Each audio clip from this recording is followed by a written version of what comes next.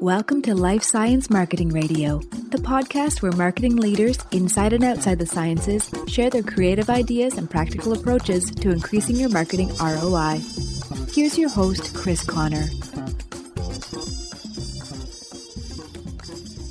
Howdy, folks. I hope your summer is going well.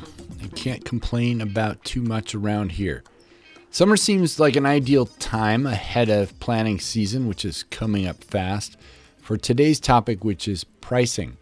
This will be of interest to everyone on your marketing, sales, and executive team, so don't be shy about sharing it with your colleagues. Now, let's jump right into it. Today, my guest is Mark Stiving. He is the Chief Pricing Educator and founder at Impact Pricing and also the host of the Impact Pricing podcast. Mark, welcome to Life Science Marketing Radio. Hey, thanks, Chris. This is going to be fun. Yeah, I know it is. So you and I had a brief conversation the other day, and we're trying to package this up for life science marketers who's selling things from large, high-dollar instrumentation all the way down to consumables.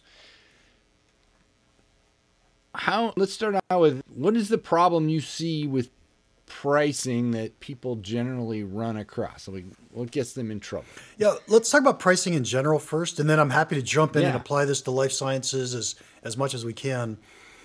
The single biggest problem that companies have in terms of pricing is the fact that they don't understand the value of their products.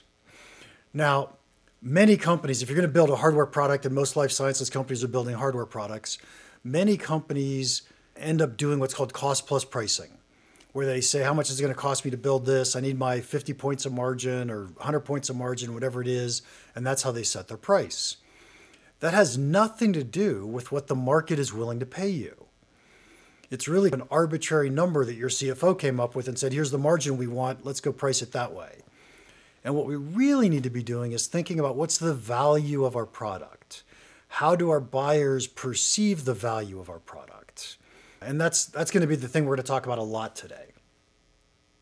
Yeah. So, I mean, going from the cost plus thing, obviously you want to make some margin. If your costs if you can't get that margin, you have a different problem, I guess, right? And yeah, I think it's but you're talking really about there's an opportunity to get way more possible. Oh, absolutely. So think about it this way.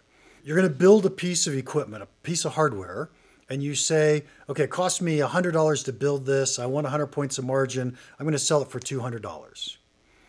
How much do you think it costs a software company to build the next unit of software they ship? Really close to zero. Right. And yet they don't charge 2 times 0, right? They charge $100 or $10 a month or some big number. And they do this because they're charging for the value of their product. Why hardware manufacturers think the value of their product is related to their cost, I don't know. I can tell you why they think that. But in truth, we should be thinking just like software companies do. What's the value of my product to my marketplace? How much would they pay me for it?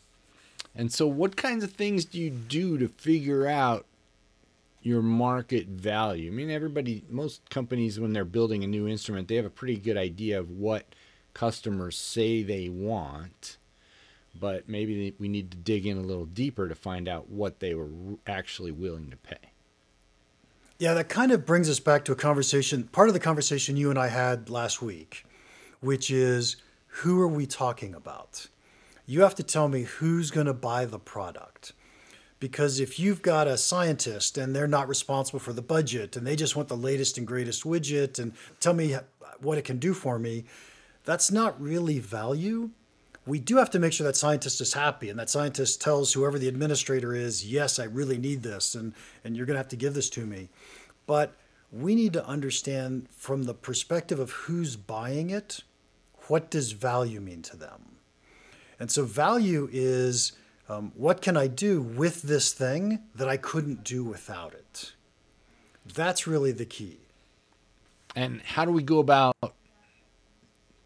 figuring out what that value is to them? I mean, they might say, I need a thing that can do this, and perhaps only yours does this, or somebody else does it almost as well, but they have some other things. and we have to juggle what. Yeah, fabulous question, because it drives me right to one of the key points I always make when I'm teaching value to people. And that is that most of the time when people are making a decision to buy something, they make two different decisions. The first decision is, will I buy something in the product category? And then after they said, yes, I will buy something, then they go on to say, okay, which one will I buy? And they're shopping different alternatives. When people are making a will I decision, price isn't driving that decision. Something else is. Another way to say that is they're not price sensitive when they're making a will I decision, right? Do I need the next spectrum analyzer that does all this awesome, amazing stuff? Yes or no? I mean, I may need it, I may not need it. And as soon as I say yes, now I'm comparing 2 or 3 different manufacturers of these instruments to say, okay, which one does it better? Which one is worth it? And those are 2 very different value conversations that we have with our clients. The first one is, what's the value of solving the problem that you have? So do you have a problem? Why do you need this new spectrum analyzer? Why do you need this new piece of equipment? And once we understand what that problem is, now we could start talking about what's the dollar value to the company, what's the value to your career. There are different value aspects we can look at for solving the problem. But then we say, well, I'm going to buy yours or your competitors. Well, okay, what's different between the two? I'm going to assume mine is better for a second, but it's also more expensive. Is it worth it? Well, it's worth it if the differentiation does something for the buyer or the customer that has value. So now what's the value of the differentiation? And it's the exact same question about, will I buy it? I want to solve the problem. Why did you build that feature? Why is your feature better? You built it because it solved a problem for your customers. What was the problem, and do they care? How much is that worth to them? Yeah, so a couple of things there. One, there's some research that has to go into that even before you build that feature to know whether you can capture that value and what that value really is for that thing. And then going back to I'm going to buy a product in this category, which one, how do I differentiate it? And those differentiators obviously have a huge effect on price, probably, once it gets down to it. Yes. So I always put myself in the shoes of the buyer who's making a decision. And how are they making that decision? When we start thinking about differentiators and should I make my product different than my competitors? The answer should be yes, by the way. But how do I decide how much different? What should I put in? What shouldn't I put in? The question always comes down to, can you find me a set of buyers? Let's call it a market segment for the sake of argument. Can you find me a market segment who values this capability and would be willing to pay me something for it? And if we could find that market segment, then it's worth putting this feature in for that market segment.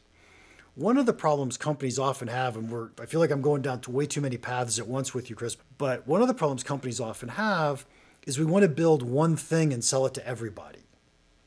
And that's nice, it scales, but the problem is everybody's not the same. And if we can truly understand the problems of different market segments and build products for those segments and communicate the problems that we're solving for those segments, we become much, much more effective at building products and marketing products. Yeah, that's a whole different marketing conversation. And maybe this is related. I want to go back to another thing you said, like there's value for a company, perhaps. There's also value for the person's career and many other angles or ways to slice that possible sale up.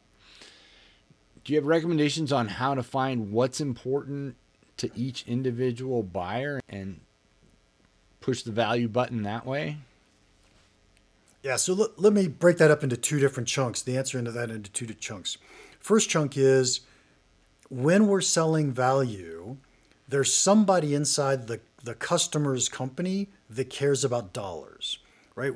why would I invest these dollars for that? And I'm going to use a hospital, and I only use that because the example is probably the same as the scientific example in certain locations or certain labs, but it's something that we can all relate to for a second. In a hospital, there's a hospital administrator, and that hospital administrator cares a ton about how much more money are we going to make or save if we use this piece of equipment instead of that piece of equipment, or this process, and so somebody cares a lot about dollars. But when you go talk to a doctor in the hospital, they really don't care about dollars. They care about something else. So what else do they care about? They might care about things like, how effective is it at curing my patients? How much faster do my patients get cured? So there are things that really matter to them, and that's what they value. Just like if you're going to be selling a product to a scientific community, even if they don't care about dollars, they might care about publications. They might care about being able to do cutting edge research that they couldn't do without this. Right? And so there are things that matter to them. Our job is to understand what matters to our customer. And when we're marketing or selling our products, we have to be putting the features in the format of the things our customers value. So what are they valuing? So now, back to the question that says, how do I find that out? Right? What is it they value?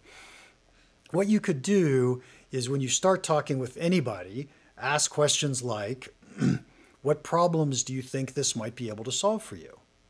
What are the types of things it might be able to do for you? And we're gathering this list of them if we possibly can. And once we get this list, we say, okay, out of this list, which one of these is the most important to you? And they give us something, doesn't matter what it is. And we say, great, how do you measure that today? And hopefully they've got some way to measure it. And we say, okay, what are you hoping that it becomes in the future, right? If we could solve this for you, what do you think that measurement's going to come to? And they give us a new number.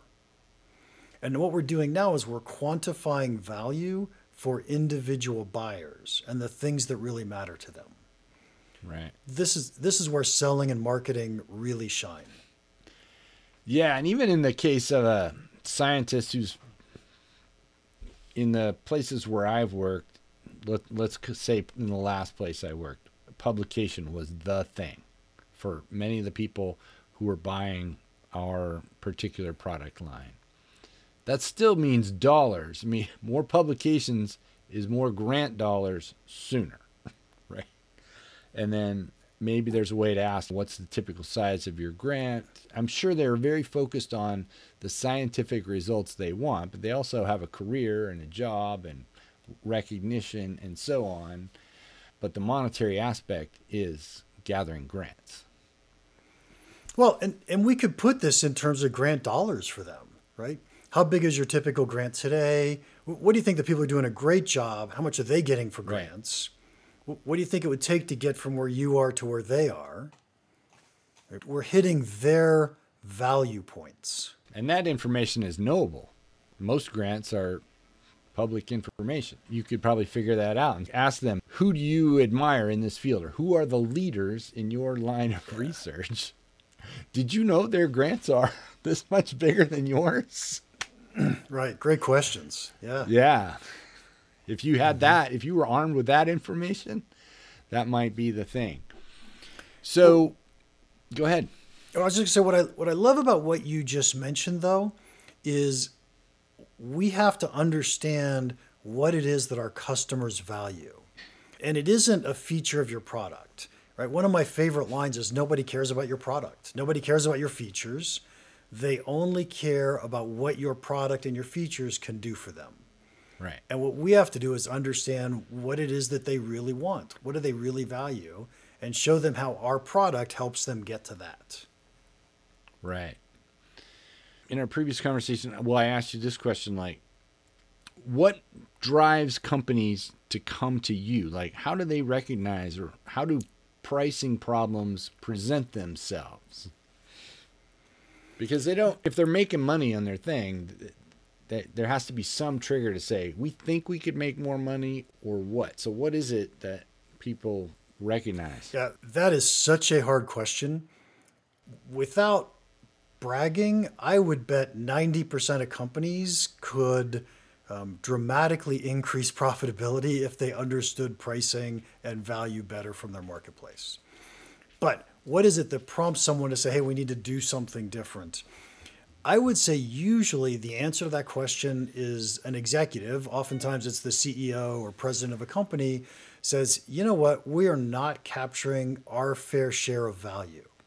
Right? Think about how much value we're delivering into the marketplace, how much value our customers are getting from our products, and we're just not getting what we deserve as part of that. So let's see if we can figure out how to do more. And usually it's going to be something like that that drives it. Sometimes it's somebody's been given a directive that says you have to go raise prices.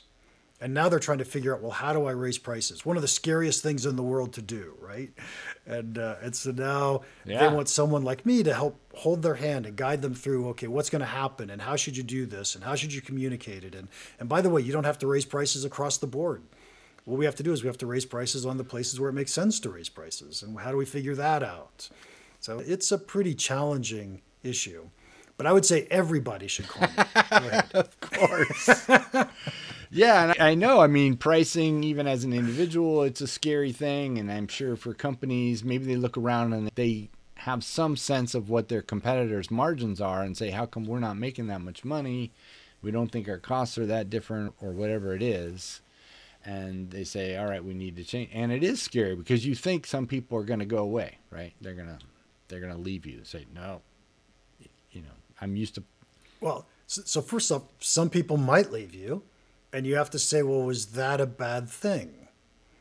Because if you've got really tight margins, if you could double your margins and you lose 10% of your customers, who cares? You just made so much more profit by that one decision. So thinking of losing individual customers, we don't want to lose customers. Don't get me wrong. I love customers. Right. But I love profit even more. Yeah, exactly. What about different pricing models? If someone wants to just change how they charge for something. Yeah, probably the most common thing we're seeing nowadays is companies who used to sell products, I like to call them traditional companies, are trying to figure out how do we get into a subscription type business. Probably the single best or biggest transition you're seeing. Every software company is trying to do that today if they haven't already done it. A lot of hardware companies are trying to figure out how do we do this today. And pricing models are interesting. They're challenging in a lot of ways, but they're so valuable because subscription companies typically have, let's call it a 10 times multiplier on valuation over non-subscription companies, if you think about the stock market or how the company's valued. So it makes a ton of sense to go subscription. Now, how does a hardware company go subscription? Obviously, in life sciences, you can subscribe to the consumables, but that doesn't feel big enough, right? It doesn't feel like it's really the business. How do you get someone to subscribe to your instrumentation? And I would say let's step back first and look at Porsche. And if you guys know that you could subscribe to a Porsche today? I did not know that. So for $3,000 a month, if you live in Atlanta, this is true, and it's true at a few other cities now too. For $3,000 a month, you can drive whatever Porsche you want. And by the way, on Sunday, when you want to switch to the 911, you go back and you switch to the 911. And on Friday, when you want to drive to the mountains to go skiing, you go back in and get a Cayenne. And they'll cover all the maintenance, and they actually cover the insurance. All you have to do is gas. That's it. Right? Pretty cool. Now that's subscribing to a product, to a hardware product. What they did was they said, well, what are the true benefits that people are looking for when you buy and drive a Porsche? What are the pain points people have when they buy and drive a Porsche? Could we put together an entire program that delivers the benefits, maybe even more benefits, and takes away some of the pain points? And you could do the exact same thing with instrumentation if you thought hard enough about it, right? What are people really buying when they're buying your instrumentation? They're really buying the ability to do these tests. So could I sell them X number of tests? Could I sell them per month or per week or for whatever it happens to be? And not actually sell them the instrument. I've just parked my instrument there and they can run this number of tests. Right. And I think in the clinical space, that actually happens. They put an instrument in and you pay based on the number of tests you're running, which is probably, I don't know this for a fact, so people can email me and let me know. Consumables are a big part of that. I mean, there are consumables to run those tests, but you're not even buying the consumables. You're just saying for every test you run, it's going to cost you this much. We will deliver the consumables, and maybe it works. And so maybe there's a way to do that outside of the clinical space. Yeah, I'm sure there is. If you think about it hard enough, there are ways that you can subscribe to many different things.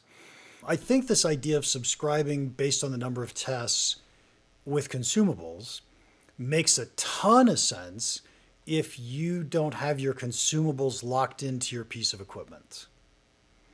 Right? If the customer has to buy your consumables, then it's not that big of a deal to go subscription because the customer has to buy your consumable anyway. You can charge really high prices for that once they bought your piece of equipment. But if they get to choose between different vendors of consumables, now selling a subscription ties in my consumables with my piece of instrument. Brilliant thing to do. Yeah, I think that's a good idea for a lot of companies that are selling consumables that are interchangeable. But so I want to dig a little bit deeper on that. Like, how do you position the value of that other than somehow they're going to think they're going to get a better deal, more value, by just staying with you and knowing that you're going to take care of some headaches for them? Do you have an answer for that? How are they thinking about it? Sure. Yeah. So there's a couple different things that are going on. You need to step back and say, what are the real pain points and benefits that my clients are trying to get from my piece of equipment? First off, there's the financial pain point that always happens. If I have to buy a piece of instrument up front, usually I've got a capital expenditure that I have to depreciate over time, and that's a huge pain to everybody. I'd rather be spending operating expenses, right? Maybe. And so an operating expense is a monthly bill instead of a big capital expense up front. And now once I've got my operating expenses, I've got maintenance problems. How do I know it's going to break? Who's going to come in and maintain it? If you're selling me the number of tests, I happen to know that you're going to come maintain it, because if it can't work, you can't sell me tests. So we've got a maintenance issue that's being solved. There may be tuning or calibrating that has to happen that you're going to take care of for me. What are the problems that they currently have that you could address with a subscription, that you could address with services that you're giving to your customer? In that model, you're not even buying the instrument. We're back to fully subscription, use this thing. We're delivering consumables. Obviously, there's some minimal cost because the company has to cover eventually the cost of the instrument. But hopefully, because you've gotten rid of that big upfront expense and the hassle of depreciation and everything, all they know is the thing shows up, I run tests, and you are motivated to come fix it, because if it's not working, no tests. Yeah, no money. Yeah, that's absolutely right. Now, one of the things that often happens, especially for hardware companies, by the way, this is also true with software companies who have upfront implementation fees.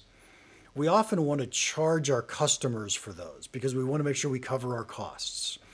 And that is one business model. But I have to say, a much better business model, if you have the guts, the knowledge, and a CFO who's willing to let you do this, is not get those upfront costs. Instead, charge a higher monthly fee, because we want to get parts of that. And essentially what we're saying is, we believe in our product. We know you're going to use it and love it, and you're going to keep on using it, and you're going to keep paying us money. And by the way, over time, we're going to get way more money because you're subscribing than had you bought that piece of equipment. This shows good faith for us. It allows our buyers to get in quickly, and they could say, yeah, that works for me, or no, it doesn't. And so a month or two later, they say, yeah, I can't really use this. Go ahead and take it back. And that's okay, because we can take it to another client and they're going to subscribe to it. It doesn't always have to be new equipment, especially if we're going to sell a subscription. Does it also increase the perceived value, that little higher price? Like, when you have the guts to say that, like, people must think, wow, this thing must really work. Do you think there's a component there? I absolutely think there's a component that says that company believes in their product. They believe it's going to work for us. And so I'm much more likely to go with it. Plus, if I'm being that risk averse and worrying about who believes and who doesn't believe, if somebody's going to charge me for the instrument up front, I know that they're trying to get their money up front. So they don't have to deliver. Here's a fantastic observation about subscriptions versus non-subscription business for a second. Believe it or not, in a subscription business, you don't care if a customer ever uses non-subscription, you don't care if a customer ever uses your product. So if I pay you $100,000 for an instrument and I never ever use it, does that bug you? No. No. In the subscription world, it bugs you a lot because if they're not using it, they're not going to pay you and they're going to give it back. And so suddenly we as a business are focused on my customer's business. How are you running your business? Are there things I can do to make it work better for you? How can I make you more successful? Because as my customers use my product and become more successful, they love me more, they value my product more, they're likely to pay me more. It's such a better business model if we're willing to essentially internalize for ourselves the success of our customers. So the light bulb just went off in my head why I have all these friends whose titles involve customer success. Now I understand what they're doing, right? What do those guys do? Of course, but it's absolutely right. I didn't. So customer success never existed until subscriptions came along. And nowadays, if you think about what customer success people truly do well, there's 3 things that really matter in customer success. First, you've got to onboard customers quickly. So I want a customer to get the product and start getting value from it as fast as possible. So I can't have this long learning time, et cetera. So let me get them up to speed quickly. Second, I need to monitor that you're using the product, that you're getting value out of it. I'm going to give you tweaks here and there, ways for you to get more value out of it. And then third, if I can get you a ton more value, I have the ability to upsell you into more capability, into more features. So I end up getting more money out of you, right? Not that it's a sales organization, but it's truly trying to figure out how do I get my customers more and more value because they've been so successful with my products. And in my head, I think I might have had some hesitance about subscription models. I hadn't really thought about it in life science, honestly, but the idea that you could end up paying for things you're not using, I guess, would be my hesitation. But now, just like any other business, when you have a subscription customer, you become their partner. It's good for everybody, right? If you can support all your customers in that way, because you have a continued vested interest in their using your product, and then it builds a longer term relationship, right? So absolutely, you build a much longer term relationship. Reducing turnover. Yep. So the lifetime value of a customer under subscription is probably much, much larger than had you sold them a piece of equipment. Right. And that's why I'm guessing, I'm still learning a lot of this stuff, valuations are higher for companies with subscription models. There's several reasons. One reason is the lifetime value of a customer is higher. Another reason is that at the beginning of the year, let's say January 1st, you probably already know where 70% of your revenue is going to come from, right? Because it's just going to be people that are already subscribed to my products. I only have to go out and win 30% more revenue this year. It's much more recession proof. Right. So when we have downturns, people tend to not unsubscribe. They might buy less from us, but they tend to not unsubscribe. They don't want to lose their capabilities or whatever it happens to be. So we're more recession proof. There's lots of great reasons for it. Right. Now I'm curious, I want to go back because I think there might be something to be learned from the Porsche model. Like, what is the pain point they're solving when I can drive a 911 Monday through Friday and then jump in a Cayenne on Friday night and go to the mountains? You don't think that's fun? No, I do think it's fun. I guess in my head, this is what I'm thinking. Like, I could have a Cayenne sitting in the driveway all week and a 911, but the Cayenne is not doing anything until Friday night. So, well, and you just it's bought my own personal Uber fleet, right? And you just bought $200,000 cars instead of right. $100,000 car essentially. So imagine you go buy a 911. You're not going to buy a Cayenne also. So you just buy a 911. Right. That's the only thing you get to drive. So now when you go to the mountains, you're like, well, I don't want to take my 911 up to the mountains. Right. I got to rent a car. Rent a car. Whatever. It's not going to be as nice. I'm not going to look as cool, whatever it happens to be, right? Yeah. So I can't say that there's a specific pain point other than it's a desire that people probably have to be able to drive different cars. They just never thought about it. They've never expressed it to you. But truly it's there because you and I both know it would be a lot of fun to be able to drive different Porsches different days of the week if we wanted to. Sure. Yeah, exactly. And I'm thinking, do you know that the cost is $3,000 a month? I'm just trying to figure out, what would it cost me to own 2 Porsches all year long? I do know that it is $3,000 a month. And that's for the most expensive plan. They have a plan that's only $2,000 a month if you're willing to take low-end Porsches. Right. If there's such a thing. Right. I'm still paying $24,000 a year continuously for a car. For the right to drive a really cool car and maintenance and insurance. Yeah. Okay. Got it. I just thought maybe it'd be helpful for people to think about what kinds of things. But I think our conversation about subscriptions and instrumentation and consumables is really going to open some people's eyes up where the value is, how it simplifies business, better customer relationships. I think that's really interesting. Yeah. So a lot of these concepts that you and I are talking about are in my new book. I just got to give it a quick plug. I have a book out. It's called Win, Keep, Grow, How to Price and Package to Accelerate Your Subscription Business. And it's really just a book of all the ahas I've had as I've started studying subscriptions, because the things that you just said, that's what customer success is for. You're like, yeah, I had that exact same aha a couple years ago. You're like, wow. And so, it's fascinating to think about the difference between subscriptions and traditional business models. Yeah. One of the guys I play water polo with, his nickname is Success. And I just figured this whole thing out recently. Like the coach calls him, hey, Success. And then I find out what his job title is. Now I understand the whole thing. So that's great. If you send it to me, I'll put a link to your book in the show notes for this episode when it comes out. And Mark Stiving, it has been a pleasure talking to you today. Oh, thanks, Chris. This has been a lot of fun. Thank you.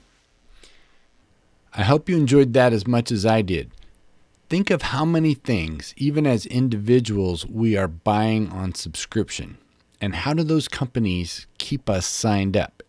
If it's Netflix, it's by suggesting things they think you'll enjoy. And they invest a lot into producing more of it to keep you coming back. If you enjoy this podcast, please suggest it to someone else that likes to learn about marketing and the life sciences. I'll be back with another episode soon. Talk to you later. Bye-bye.